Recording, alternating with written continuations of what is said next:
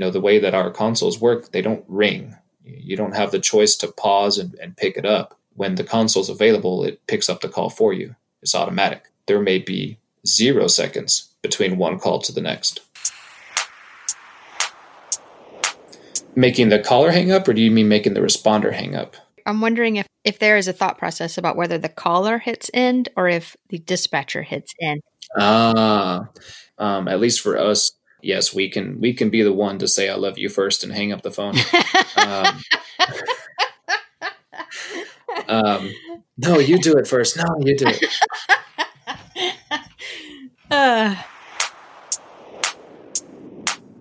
It's like trying to jump on a moving train. You're not trying to stop the train or divert it, because the train's got to go where the train's got to go. You're just trying to get on it. And if you can get on the train, if you can get in and you can insert yourself with them, then you can start exercising your influence on the controls.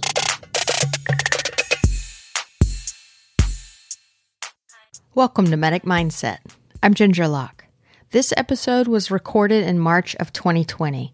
I had the opportunity to talk to a communications supervisor and educator.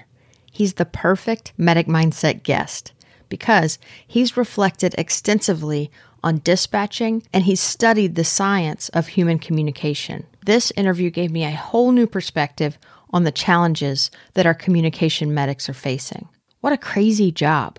They try to exert influence on a situation with nothing more than their spoken word. It's simply fascinating. We start with him telling us about how he got into EMS.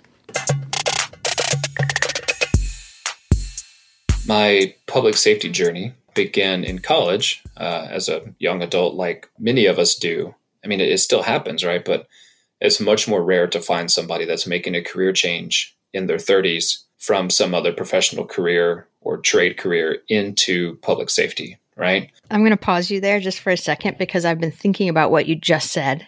In 2008, we went into recession. A lot of tech companies were struggling. A lot of people lost their 401ks and their financial security. What we saw at the community college level was an increase in enrollment and people leaving pretty high-paying jobs, either because they were laid off or because they elected to leave them. And they were seeking professions that gave them a sense of meaning. Our enrollment went up big time. I think big events like what we're going through right now, it's going to create some huge paradigm shifts in people's minds about life purpose, meaning, all of that. And so I think we will see some of those people in their 30s and 40s coming into EMS. You're totally right. Craving that sense of meaning, creating that sense of purpose, but also the stability. Someone that thought they were comfortable, things were kind of working out. But when everything starts to become stressed, so did their position, so did their livelihood. And public safety, public service is one of those things that, as long as there is society, is rare to be in that position. Yeah. So tell me about your journey now. Not many people know what they want to do, but from a very young age, I don't know what happened. Something happened and I caught a public safety bug I was been 5 or 6, and I got a box and I took a blue marker and I drew the badge with the eagle on it. And I drew with the blue marker and a red marker lights on the front of my box and door handles. And it was a police car. And I had that box into high school. We were all over, just like most kids are, all over fire trucks and police cars and ambulances whenever they came around and did their shows and tells and things. But, when we came home from school, me and the block kids were jumping out of the back of my dad's pickup truck and running into the backyard to spray the tree with water or get our little plastic assault rifles, and we're shooting the bushes. And it was like that from a very, very young age, and it persisted. So I got into college. I went to San Antonio for school and walked into the first firehouse I could find and asked them where to go, what to do. And it was a San Antonio station. So they said, well, go online and apply, and, we'll see you in a year or two if you make it. And I said, that's great, but I don't have a year or two. So I kept looking and found a volunteer station not too far away. So that same year, they graciously put me through EMT school, and I worked for AMR, doing your standard inter-facility transfers and filling in on the 911 trucks whenever there were openings, playing firefighter out in the county, and all the while going to school. And wasn't liking the experience I was having at college. It was too big. I didn't feel like I was learning anything. I was passing all of my classes. I was doing pretty well, but I wasn't buying books. I wasn't going to most of my classes because they were so big at that point in your early couple years of college that it's just lecture hall style. And so all you need to do is show up to the first day, get the syllabus, show up for the 3 or 4 exams along the way. And if you paid any attention in high school and these are your core classes, you can probably fart your way through the exams and do fine. That's what I was doing. And I couldn't stand it because it was taking time, it was costing money, and I wasn't getting anything out of it. It didn't satisfy my learning ethic, really. In conversation with my parents, they said, well, what do you need to do to finish your degree? Like, what are your choices? I said, well, the fire department will put me through fire school and they'll hire me on when I'm done. And I could have started a career right then and there, which in retrospect sounds really nice because, I'd be very close to retirement now instead of as far away as I am, but I never would have left, right? And I would have isolated myself from all of the experiences that I was able to pick up along the way. So I thank my lucky stars that I didn't do that. And I need to go. Hang on, can we pause right there for a sec? Mm-hmm. I think what you said was if you'd entered the fire service, you would have isolated your experiences. Is that what you're saying? Absolutely. What do you mean by that? Had I stayed with the department that I started working for, I would be 18 years in to my service now. So when most are at a 20 to 25 year retirement plan, that would make me very close. And while I would have access to whatever training, is offered, local, regional, statewide, could I have joined whatever teams that get training from all over the place? Absolutely.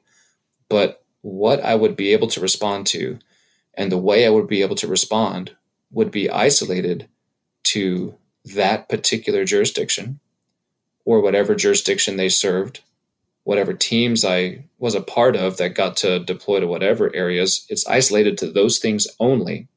I would only learn from the people that taught me. And that means, whatever instructors or supervisors are local at that organization, that's it.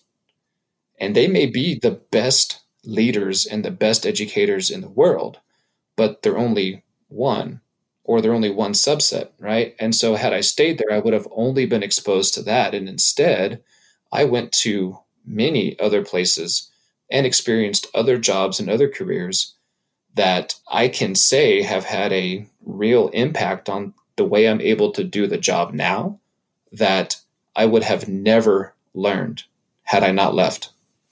It makes total sense. And I think a lot of people listening will relate to that. If you're experiencing what I'm experiencing right now, which is career satisfaction, if you're fulfilled in your work, you can look back now and connect the dots backwards and say, all those, what I thought were like hardships or challenges or changes in job function or new skill sets that I had to struggle through, all those things, all that friction at the time that I can only see looking backwards got me to I'm sitting in this chair very fulfilled today as a result of all that. Yeah. Even if you had the best educators and the best supervisors and leadership in the world, then you never get to experience a subpar educator or a subpar leadership. And that perspective allows you to appreciate when you got the things that were positive. It allows you to see them for what they were rather than being blind to it in the moment or jaded. You learn how to do something from someone who does it well and can teach you well.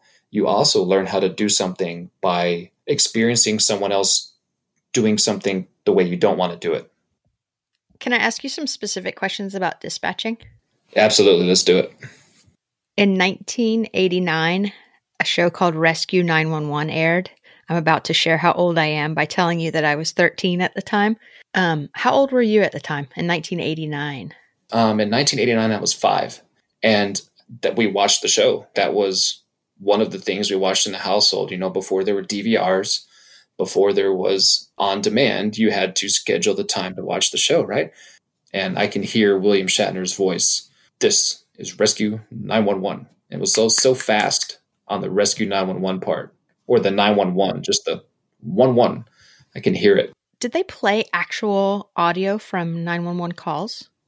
I think some of them were. I think they reenacted some of them, but some of the audio, had to be real. Of course, I'm trying to remember back to my, the time span of that show, from 5 until like 10 years old. I'm reading about it right now on Wikipedia. It said, though it was never intended as a teaching tool, it was kind of a 911 awareness campaign, really, I guess. Yeah, it really was. It taught everybody about you call 911 and here's the process in a dramatized version from start to finish. Mm-hmm. I mean, I can remember specific episodes and specific scenarios from that show, despite it being, 30 years ago. Okay, I'm going to read this opening disclaimer, and you're going to remember them saying this. I'm not going to have it in Shatner's voice, but he says, he says, this program contains true stories of rescues. All of the 911 calls you will hear are real. Whenever possible, the actual people involved have helped us reconstruct the events as they happened. So it did affect you. You did watch it, and was that part of the bug for you? Yeah. Yeah. Again, I don't know what the impetus was. Like, I don't know what the bug was, but that was one of the things that made it fun to play, that made it fun to fantasize about being in the van that had the lights and the sirens on it, to be part of the team that got into the helicopter that did the things and the stuff that you got to go out into the yard and make believe about over the weeks during the summers and after school and everything. Are there maybe top 2 or 3 things that field medics commonly misunderstand about communications? One, I think for sure, is that is just card reading. The communications medics is just reading questions off of a card, and they're not connected to the responses to the questions, right? Like they're not connected to the details of why that question might be asked or what the outcome of that question is. Yes, we use triage cards and we use scripted questions, but the reasons why go a little bit deeper. It's not just reading questions off a card. There is a extremely large element of intuition and what I would like to say art to it, because while you have the question scripted for you, that doesn't mean that the person on the other line is ready to hear it, is ready to answer it, understands it, or understands what you're trying to do in the first place. Like, you have to have their attention and you have to have their focus to be able to just ask a simple question. And in a face-to-face conversation, it's very easy to tell when you don't have someone's focus. And it's very easy to try to get their attention. And especially in the public safety world, field responders have this thing called command presence. And it's there whether they want it or not.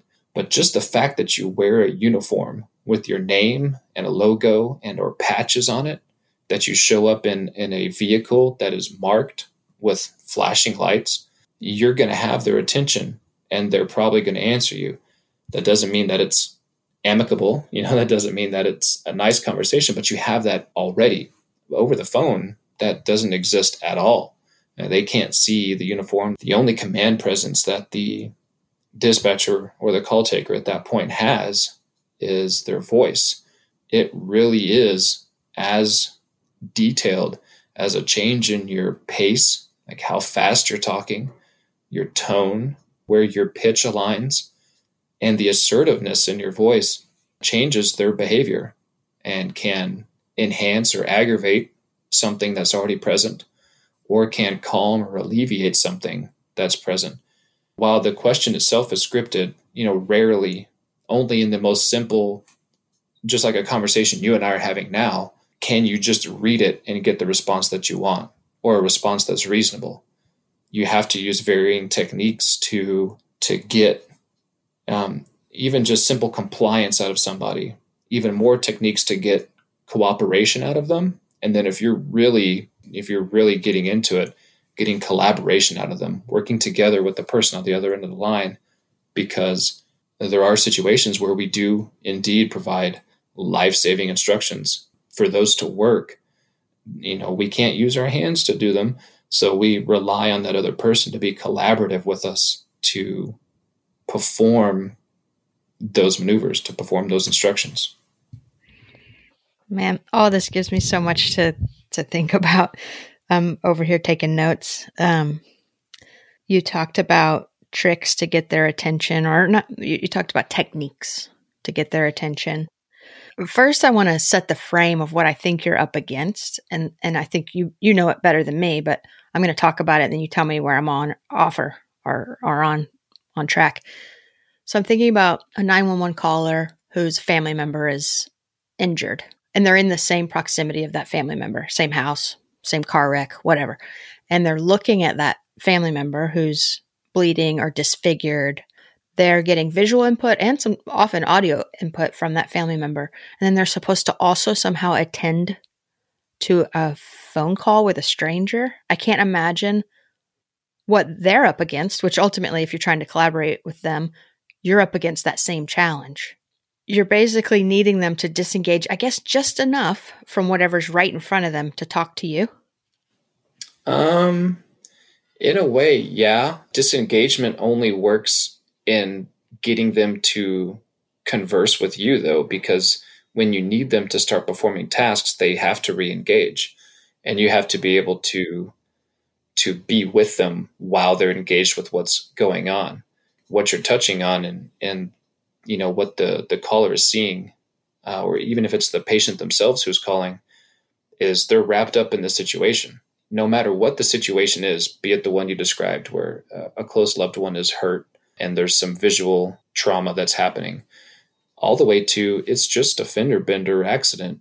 There may not be any major injuries, but the anger that somebody's feeling from being hit, especially if they're harboring some societal or racial biases and the other person happens to meet that, is just rage.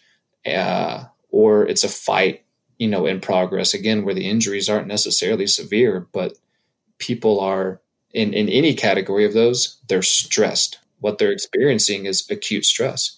What we know about that is that when they're in that acute stress reaction, their adrenaline's dumped and they can't see anything besides what is just directly in front of them. And even if they're not involved in it, even if, they're just an observer or a bystander, they're in that fight or flight response. And so their ability to receive stimuli from multiple angles, from multiple sources, is limited to what's in front of them. And their ability to process information, to critically think, is just shot. You're dealing with trying to not have them disconnect from that or disengage from it, but you're trying to insert yourself into the stimulus that they're accepting in a way that they can understand and process. You're trying to be a part of it. It's like trying to jump on a moving train. You're not trying to stop the train or divert it, because the train's got to go where the train's got to go. You're just trying to get on it. And if you can get on the train, if you can get in and you can insert yourself with them, then you can start exercising your influence on the controls. Okay, so that's a total reframe for me, because as you were talking earlier, I was making notes. I was like thinking, what are the techniques to get somebody to collaborate with you? And I was writing down, I think, not helpful things. Like I wrote down, oh, should we coach them to close their eyes? Medic Mindset is supported by iSimulate. And lately, I've been marveling at what EMS educators have been able to accomplish as they've quickly moved their in-person EMS programs to distance education. With screen sharing and video conferencing, students are able to see the same iSimulate monitor that they've used in the classroom. So for all of it, the sponsorship and the technological solutions, thank you, iSimulate. Oh, should we coach them to close their eyes, like coach them down or something? But you're saying rather than just fighting against this kind of unwavering kind of direction, to just kind of accept that it will be going in that direction and figure out how to join them there. Yeah, to jump in. If you're trying to save someone from rushing water from the tide, you don't try to change the tide. You jump in and use it. And once you're in it, then you can start to exert your influence. And you're not wrong, calming techniques and trying to refocus somebody's attention, that does work when they're in stress situations. But the amount of time that we have to work with them The average 911 call, especially for us in our organization, is less than 5 minutes or around 5 minutes. And that includes obtaining the address, obtaining contact information, obtaining a nature of the problem, and asking the triage questions, and then providing instructions. All of that happens. I just listed 5 things. So if you break all those down to 1 minute each, you have 60 seconds to accomplish this one task. And 60 seconds with somebody who is running around like a chicken with their head cut off. Yes, we can sit them down and calm them down, but by the time you do that, we could have been there 10, 15 minutes ago. 5 minutes. Mm-hmm. I'm going to take a little bit of a left turn and less about techniques of what you do, but more now I'm thinking about the communications medics experience and how 5 minutes, that is a serious jolt to the system, and not much like in 5 minutes. Let's say as a field medic, I go on a really tough call and the first 5 minutes are rough. I've got another 15, 20 minutes to get that call turned around, and resolution at the hospital, and cleaning up after, ourselves in the back of the truck. And there's that resolution of all those hormones. Mm-hmm. You guys do 5-minute insults like that. And then what? Do you get downtime after that?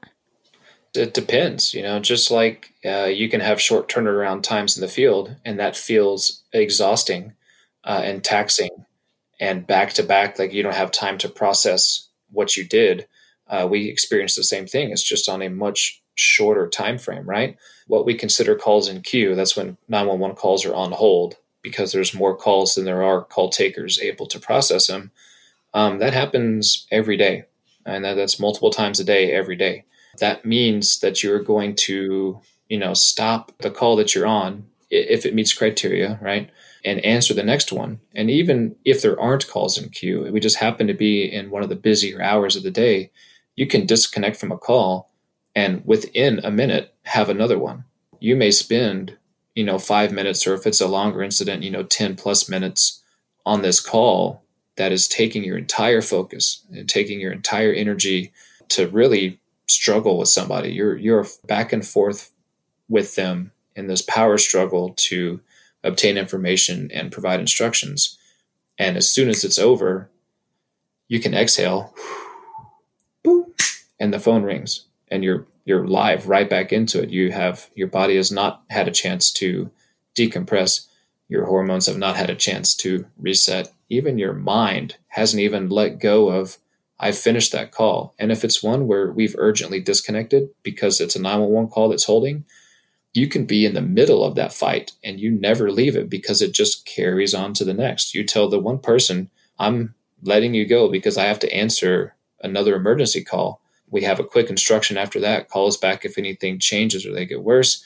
And as soon as you hit the button to release, your console picks up the next call. The way that our consoles work, they don't ring. You don't have the choice to pause and pick it up. When the console's available, it picks up the call for you. It's automatic.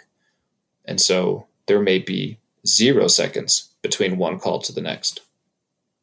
I mean, that I can only equate that to being on scene of an incident. As one patient is refusing, or you are wrapping that incident up, another one walks into the back of your ambulance. Yeah, I don't really like that.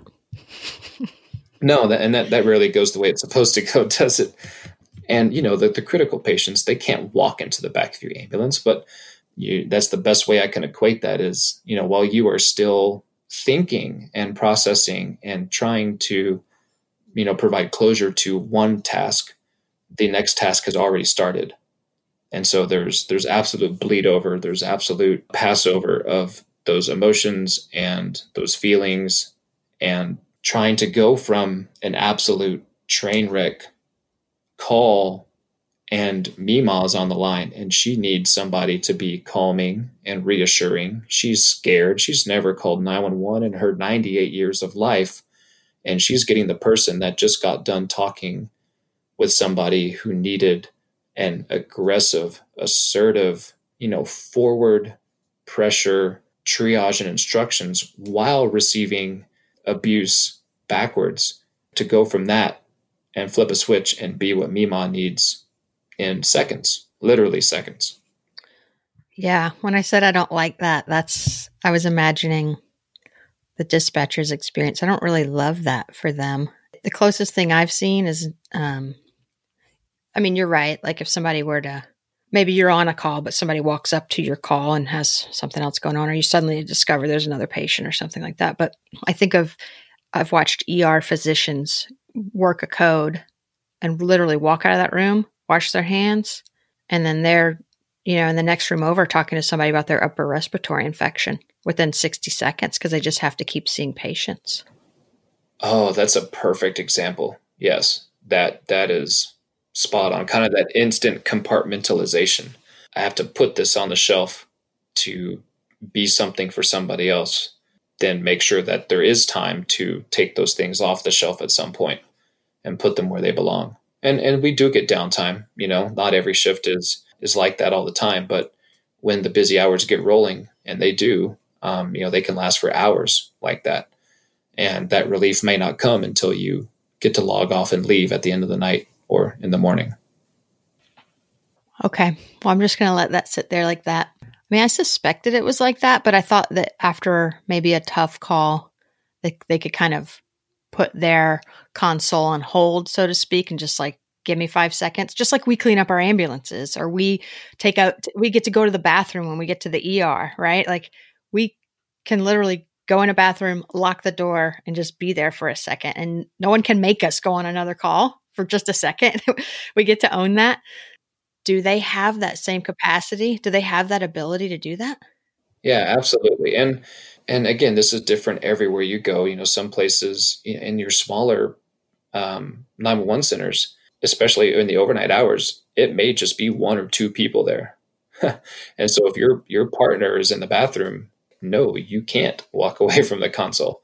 Especially in ours, and in most places. And that it's the same reason that field responders are able to do that and pause for a little bit. It's because it's a team effort. There's not one ambulance on the street. There's not one person in the comm center. And so if somebody needs a break and they need a minute, everyone else around them, if they're good people, recognize that we need to take what we can. When I can carry more, I carry more because I know that my buddies will do the same for me if I need to shed a little bit of that weight. And so, absolutely, if someone takes a bad call, all they have to do is look up, I need a break.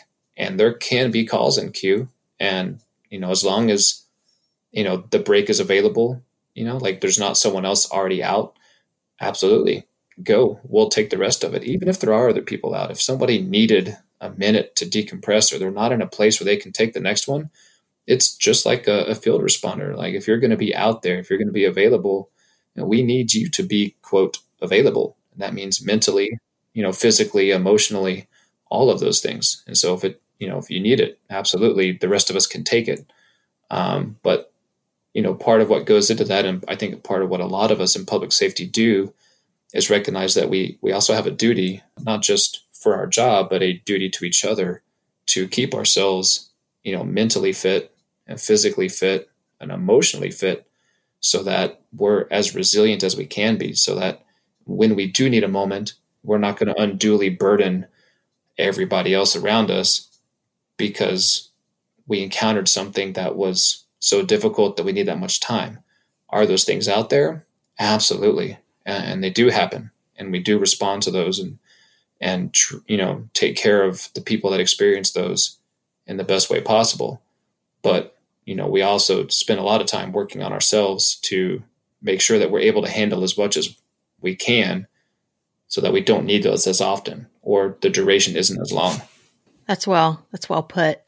I'm thinking of like turnaround times at the hospital when it's an easy call and the system's overloaded and you're part of that team and the medics that are out there running those calls, you do hustle to get back in service because you understand like the collective experience. I've been talking to medics all over the country in the last couple of weeks, and a few of them have told me like they've had this existential question of, man, do I keep doing this job? Like and for fear of their own health consequences or actual, they're worried about being in an ICU on a ventilator and dying. Like they're worried about reality of what's going on right now. And all of them at the end of the conversation, like where they get after lots and lots of processing out loud about that, about their duty to their family and all these things, is that they feel a really strong duty to their colleagues, to their coworkers. They can't abandon them. Mm-hmm. It's like they don't want to take a day off or not show up to work because they're thinking about them, which is it's pretty powerful stuff. It's remarkable, and especially in an environment where you do get to go home and see your family every night, or when you're off shift, in between shifts, and you get to have non-work experiences. So you don't have the same intense camaraderie that you get from, say, like a wartime environment, or barrack style, where you're embedded with a team almost exclusively, that you feel that strong connection with the other people that you're with. We live and work in a setting where it's only partially like that, and you have the choice, and you have the distractions, and you have so many other things pulling your attention and pulling at where you want to divide your devotion. And the decision to say, I'm going to stick with this because my friends need me, my colleagues need me. For those that think that deeply, this city or this county, this jurisdiction needs me and people like me. I want to continue to do this despite the risks. It's phenomenal. Mm-hmm. It's like the best of humanity right there. It really is. Well, I'm going to tell you about one of my experiences with communications once.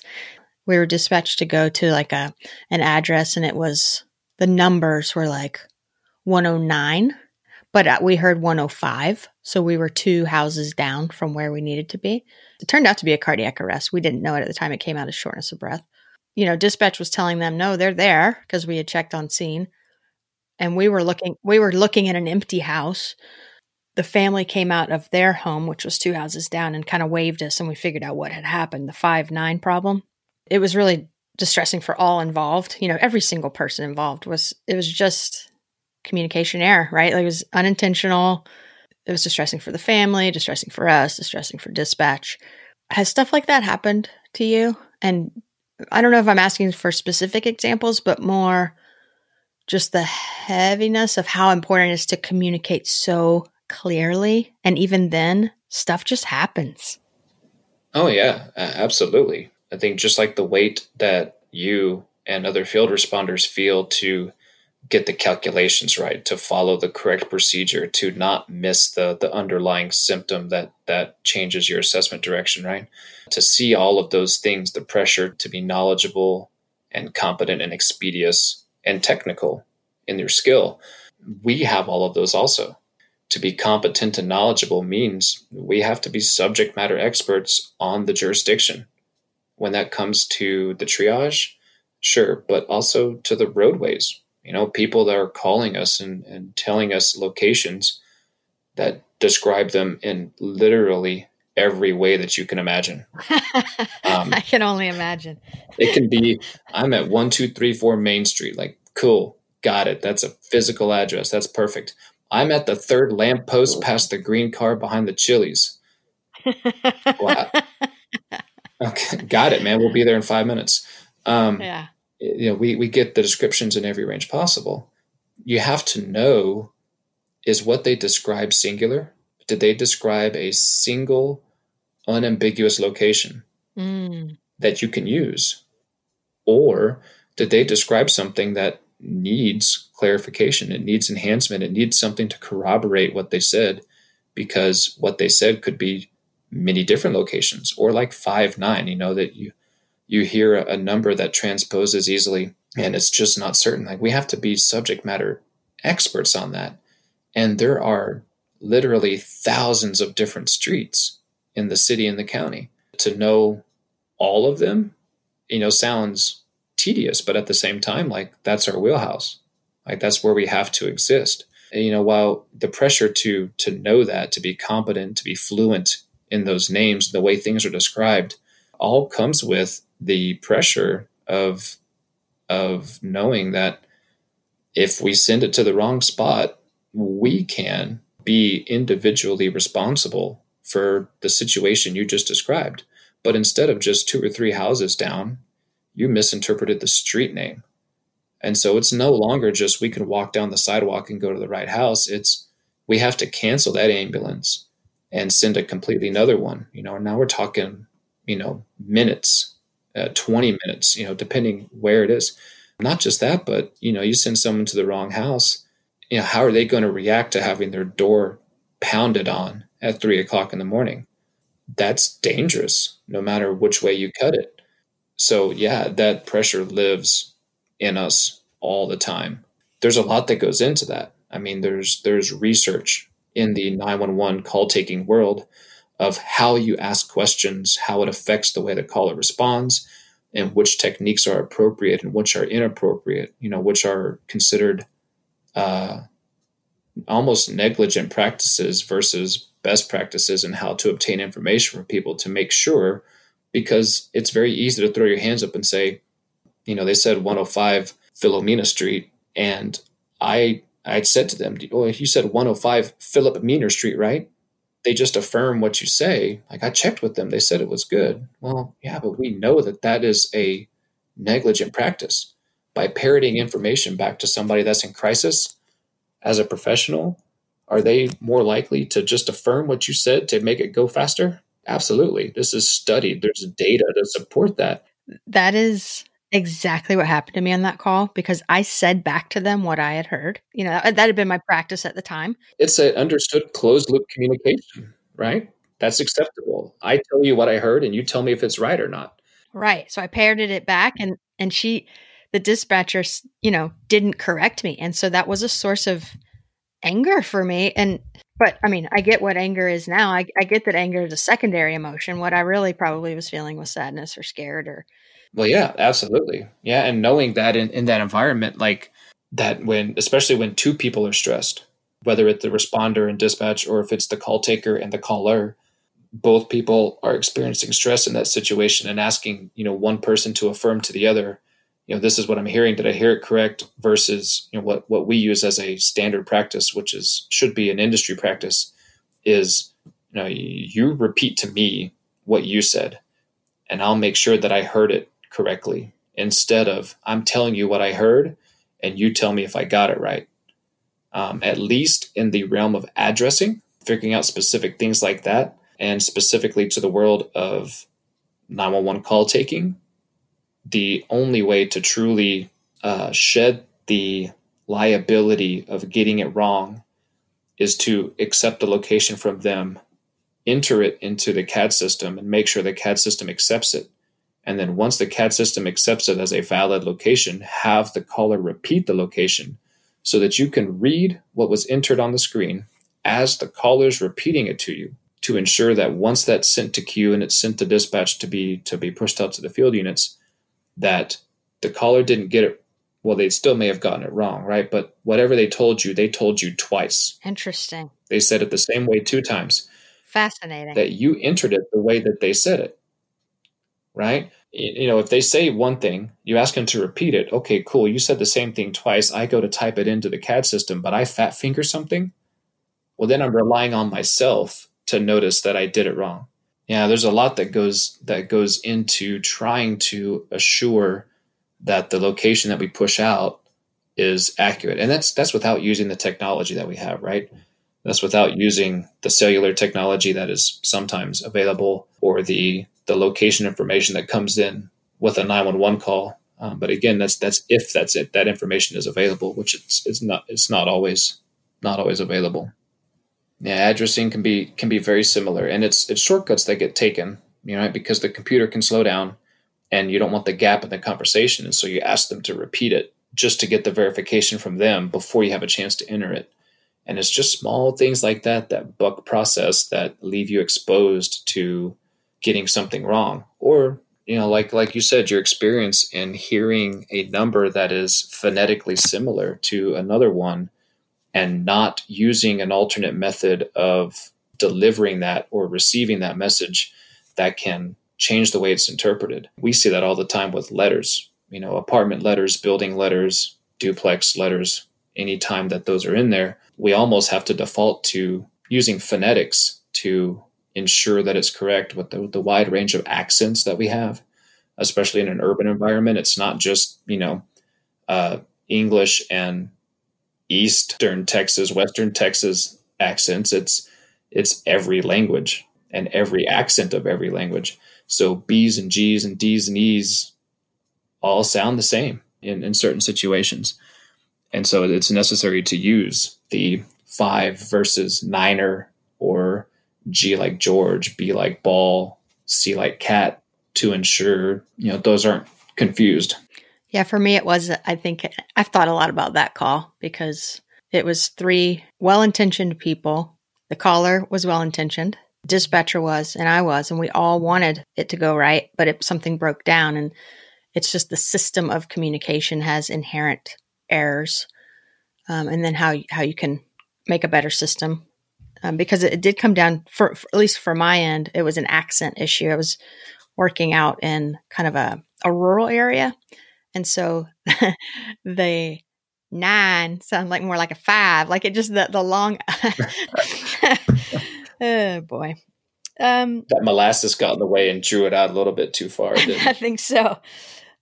What tips can you give field medics about communication and how to de-escalate, how to get people to listen, how to get people to focus on what you're saying? What does a call taker or a dispatcher know that a field medic might not know about how, like you were talking about cadence earlier and things like that? What do you know? Mm-hmm.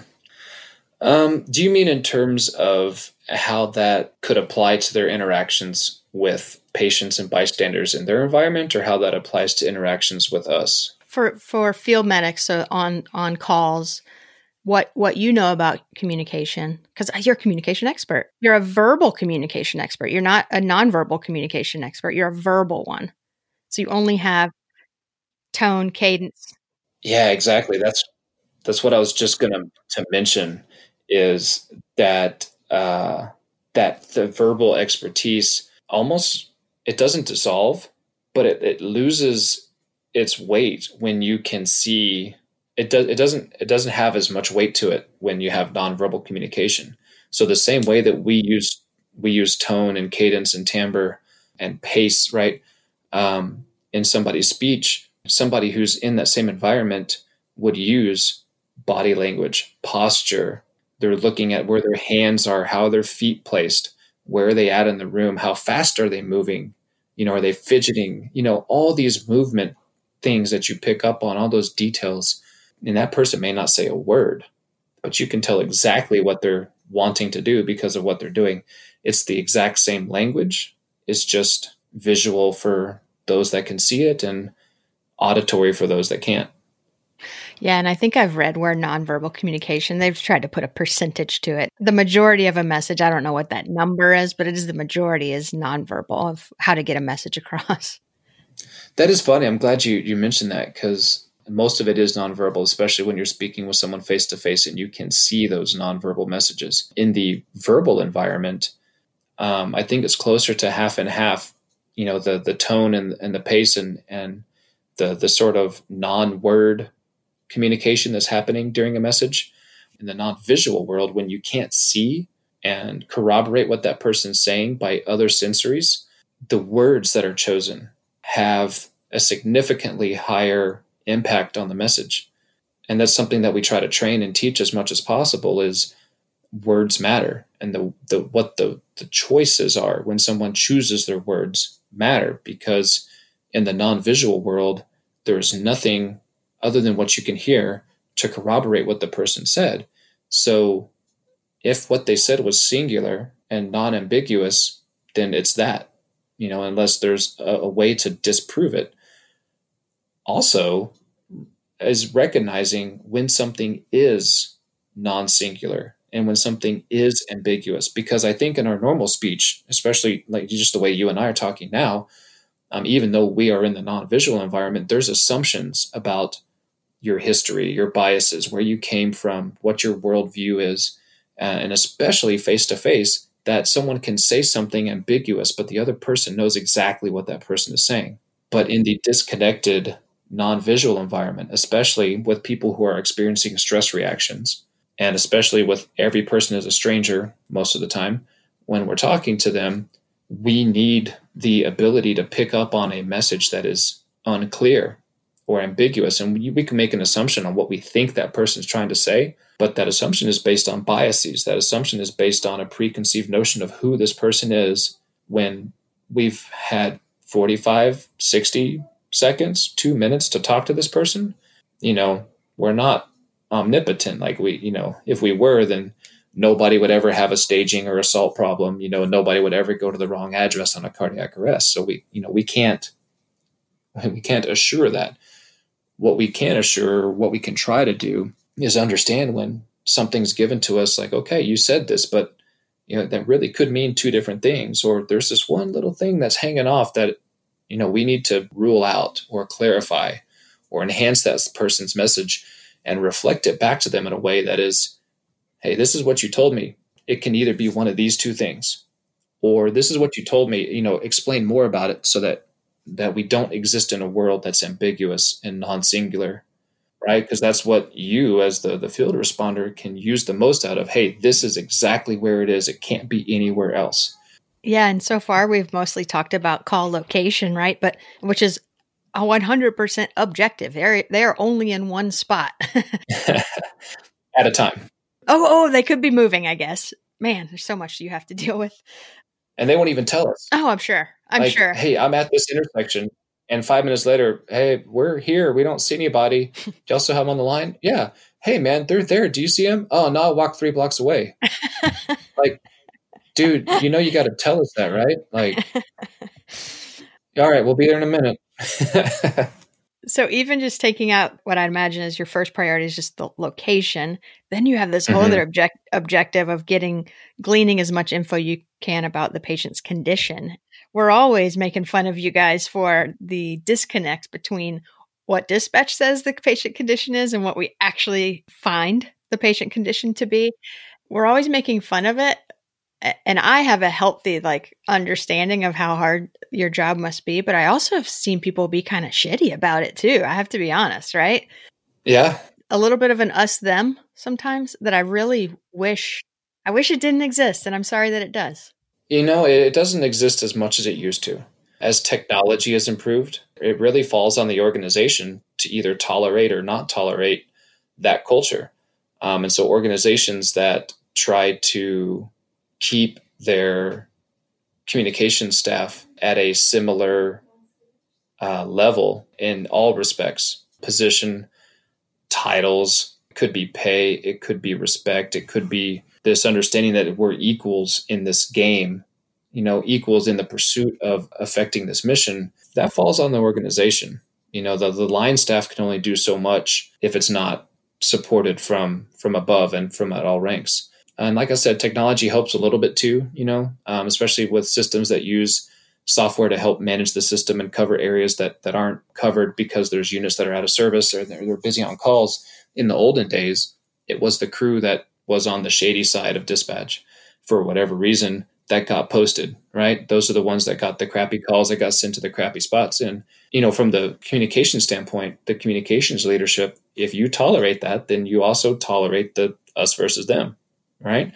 And that's something that we just don't play. Also, we have the technology to back up. We rely on software to do those things for us. So that is not necessarily a dispatch discretion decision to move someone from point A to point B at whatever time they choose. It's when the software recommends it, do it. And that's if you evaluate the recommendation and think that it's prudent. We're not making those independent decisions anymore. And we're not choosing which units to send on calls. And that's why we use triage to help decide which units are going on which calls. I think that's a lot of where the disparity of information comes from, is the rules of triage, and the goals of triage are to set things into priorities so that we can diligently and with due regard say one person with a non-emergent low acuity complaint will get a lower priority call type, which allows higher priority call types to be responded to with closer units or with different types of units, right? We're not trying to figure out what's going on with the patient. That's not what our triage is designed to do. It's designed to uncover potentially serious portions of that complaint and to draw out potentially acute problems And then on the lower side, to assure that there are no acute complaints, there are no priority symptoms involved. And if that's the case, we can downgrade the call. And if there are ones involved, well, which ones are a little bit more severe than others? And that's it. Outside of that, it's a little bit of information gathering. It helps with data collection. It helps us with what specific instructions we give. But as far as the field response goes, the only thing we're trying to figure out is, do we have enough information to assure that this isn't high priority? Because everything has to default to high priority because, we have those cases out there that are major cases of what ultimately ended up as a breach of duty on the responder organization because of what the 911 caller said that was misinterpreted by the dispatcher, not picked up on as this was a description of a priority complaint, and it wasn't taken like that. And so, when responders go to a call that's like, hey, this is a high priority respiratory call, and the complaint when they get there is back pain, well, thanks, dispatch, this has nothing to do with that. Conversely, they show up to a low priority general sickness type complaint, and that person's having an acute MI. Like they are, that first 5 minutes there's a STEMI alert call. What happens in those is, in the low priority that gets dispatched as a high priority call is they provided information that indicated that those priority symptoms were present. And that can't be ignored regardless of what the other complaint is. And on the flip side, the one that got dispatched as a low priority, they were asked if the person's breathing was normal, and it was. If the person was completely alert, meaning 100% alert, not even a fraction lower, they said that they were. Was there any bleeding? They said that there was not. Did they have any pain? They said that there was not. And so in the absence of all of those things is how we get to say, okay, we've checked and these were clear. Yes, no, absence versus presence type of things, and they're not there.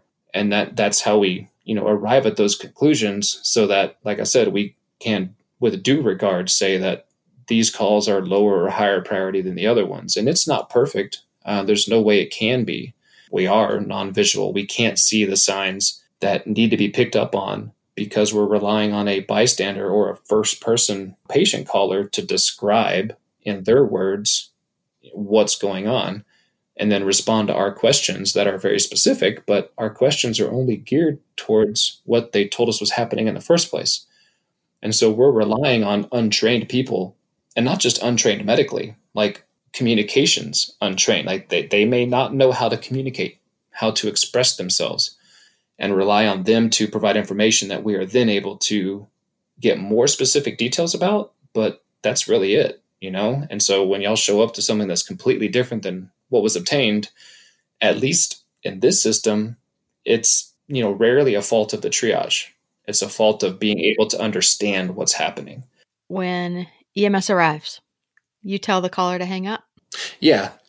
So there's certain situations that our direction is to stay on the line and monitor what we define as a unstable or worsening patient until we can, quote, pass that monitoring or treatment on to another provider. We keep on with those, or any situation where we're giving those instructions never end. There's never a, okay, you're on your own. I've told you everything I can tell you. You can hang up now. So yeah, well, on those, we stay on the line as long as possible or until the responders gets there. And then once y'all are there, then yeah, we disconnect. Do you make them do it or do you do it? The hanging up part? Uh-huh. Making the caller hang up, or do you mean making the responder hang up? I'm wondering if there is a thought process about whether the caller hits end or if the dispatcher hits end. Yeah, that'll be organizationally dependent, I think. At least for us, yes, we can be the one to say I love you first and hang up the phone. No, you do it first. No, you do it. As long as, especially in that situation where we know that there's no disconnect in monitoring or care, yeah, we'll tell them, hey, you go talk to them. And if they don't respond, all right, well, screw this. We're done. Click, they'll get it. They're not going to negatively perceive that they come back to the phone 8 minutes later when they remembered about it because they threw it on the bed when the person with the uniform walked through the door. Oh, you're not there anymore? Oh, that darn 911 call taker. Why'd they hang up on me? You have to hang up because there are other calls that are coming. There may or may not be calls in queue that are waiting to be answered. But once the responder gets there, there's no reason for us to be on the phone anymore. And then there's other situations if the patient's not unstable or not considered worsening, and we don't have instructions to give, that we give simple instructions to help prepare them for y'all's arrival, and then deuces, we're out. Yeah. There's no need to stay on the line, in those situations. So we tell them that if anything changes or someone gets worse, to call us back. And the prudent method is to ensure that they understood those instructions and let them hang up the call. And something that we've noticed, and something I train the cadets on, is, we have a keypad on the desk that you push. And so while you're getting ready to disconnect, because we're also high speed and, task completion oriented, that they can hover over that button with their finger. And as soon as you say goodbye, you press the button. But imagining what that sounds like on the other end, especially coming from an era where before cell phones, that you actually had to literally hang up a phone, like place it in a cradle, right? Mm-hmm. There was a time disconnect with that. And you see a lot, no matter what organization you work for, is that the call taker, when they go to hang up, it's like, okay, thanks for calling. If anything changes, calls back, click. And it's over. And experiencing that on the other end is very sharp.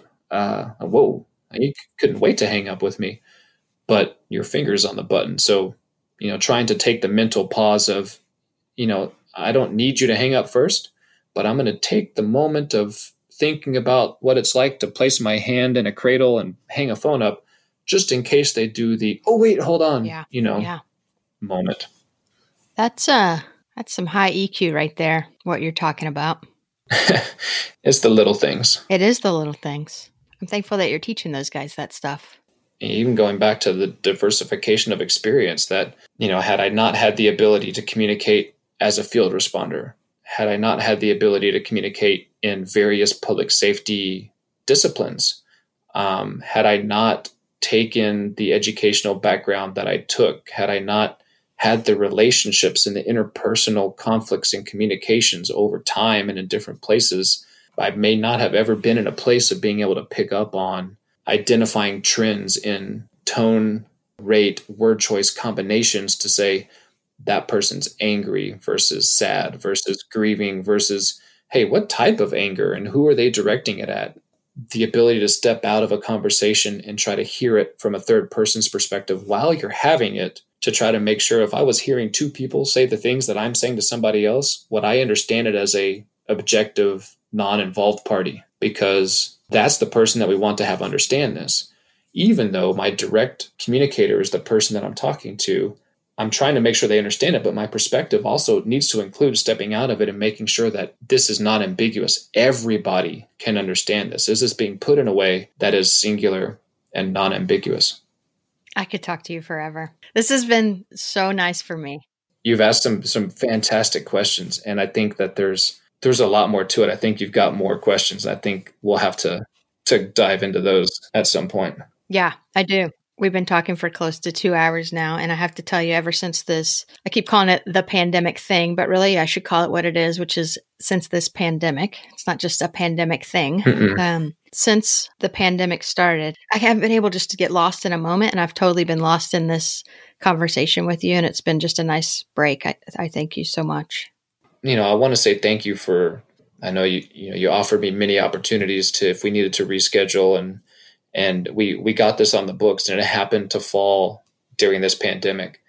And while it is certainly tempting to, push stuff like this aside and focus on other tasks that need to be done as well, I thank you for staying on it, because part of a positive response to something as globally impactful as this pandemic, and locally impactful, is the ability to see through it and to see to the other side. And it's important for us to stay on track with things that are going to continue when this ends, because this will end in one form or another. And when it does, there will be life on the other side. And if all we do is get caught up in this, and all we do is think about how this is impacting us now and what this changes about my life and what I can and can't do, then we are also ill preparing ourselves for when it does end and we have to resume a different kind of life on the other side. It's stuff like this that helps us think forward and, remain focused on the things that are still going to be there when it's gone, like learning and, focusing back into the other parts of our career that need us. Yes, we need to focus on this pandemic. We need to solve this problem as it's coming to us and solve the problems that arise. But we're still going to have new hires. We're still going to train new people. Medicine's going to continue to evolve in all aspects. And we need to stay up with all of those things too.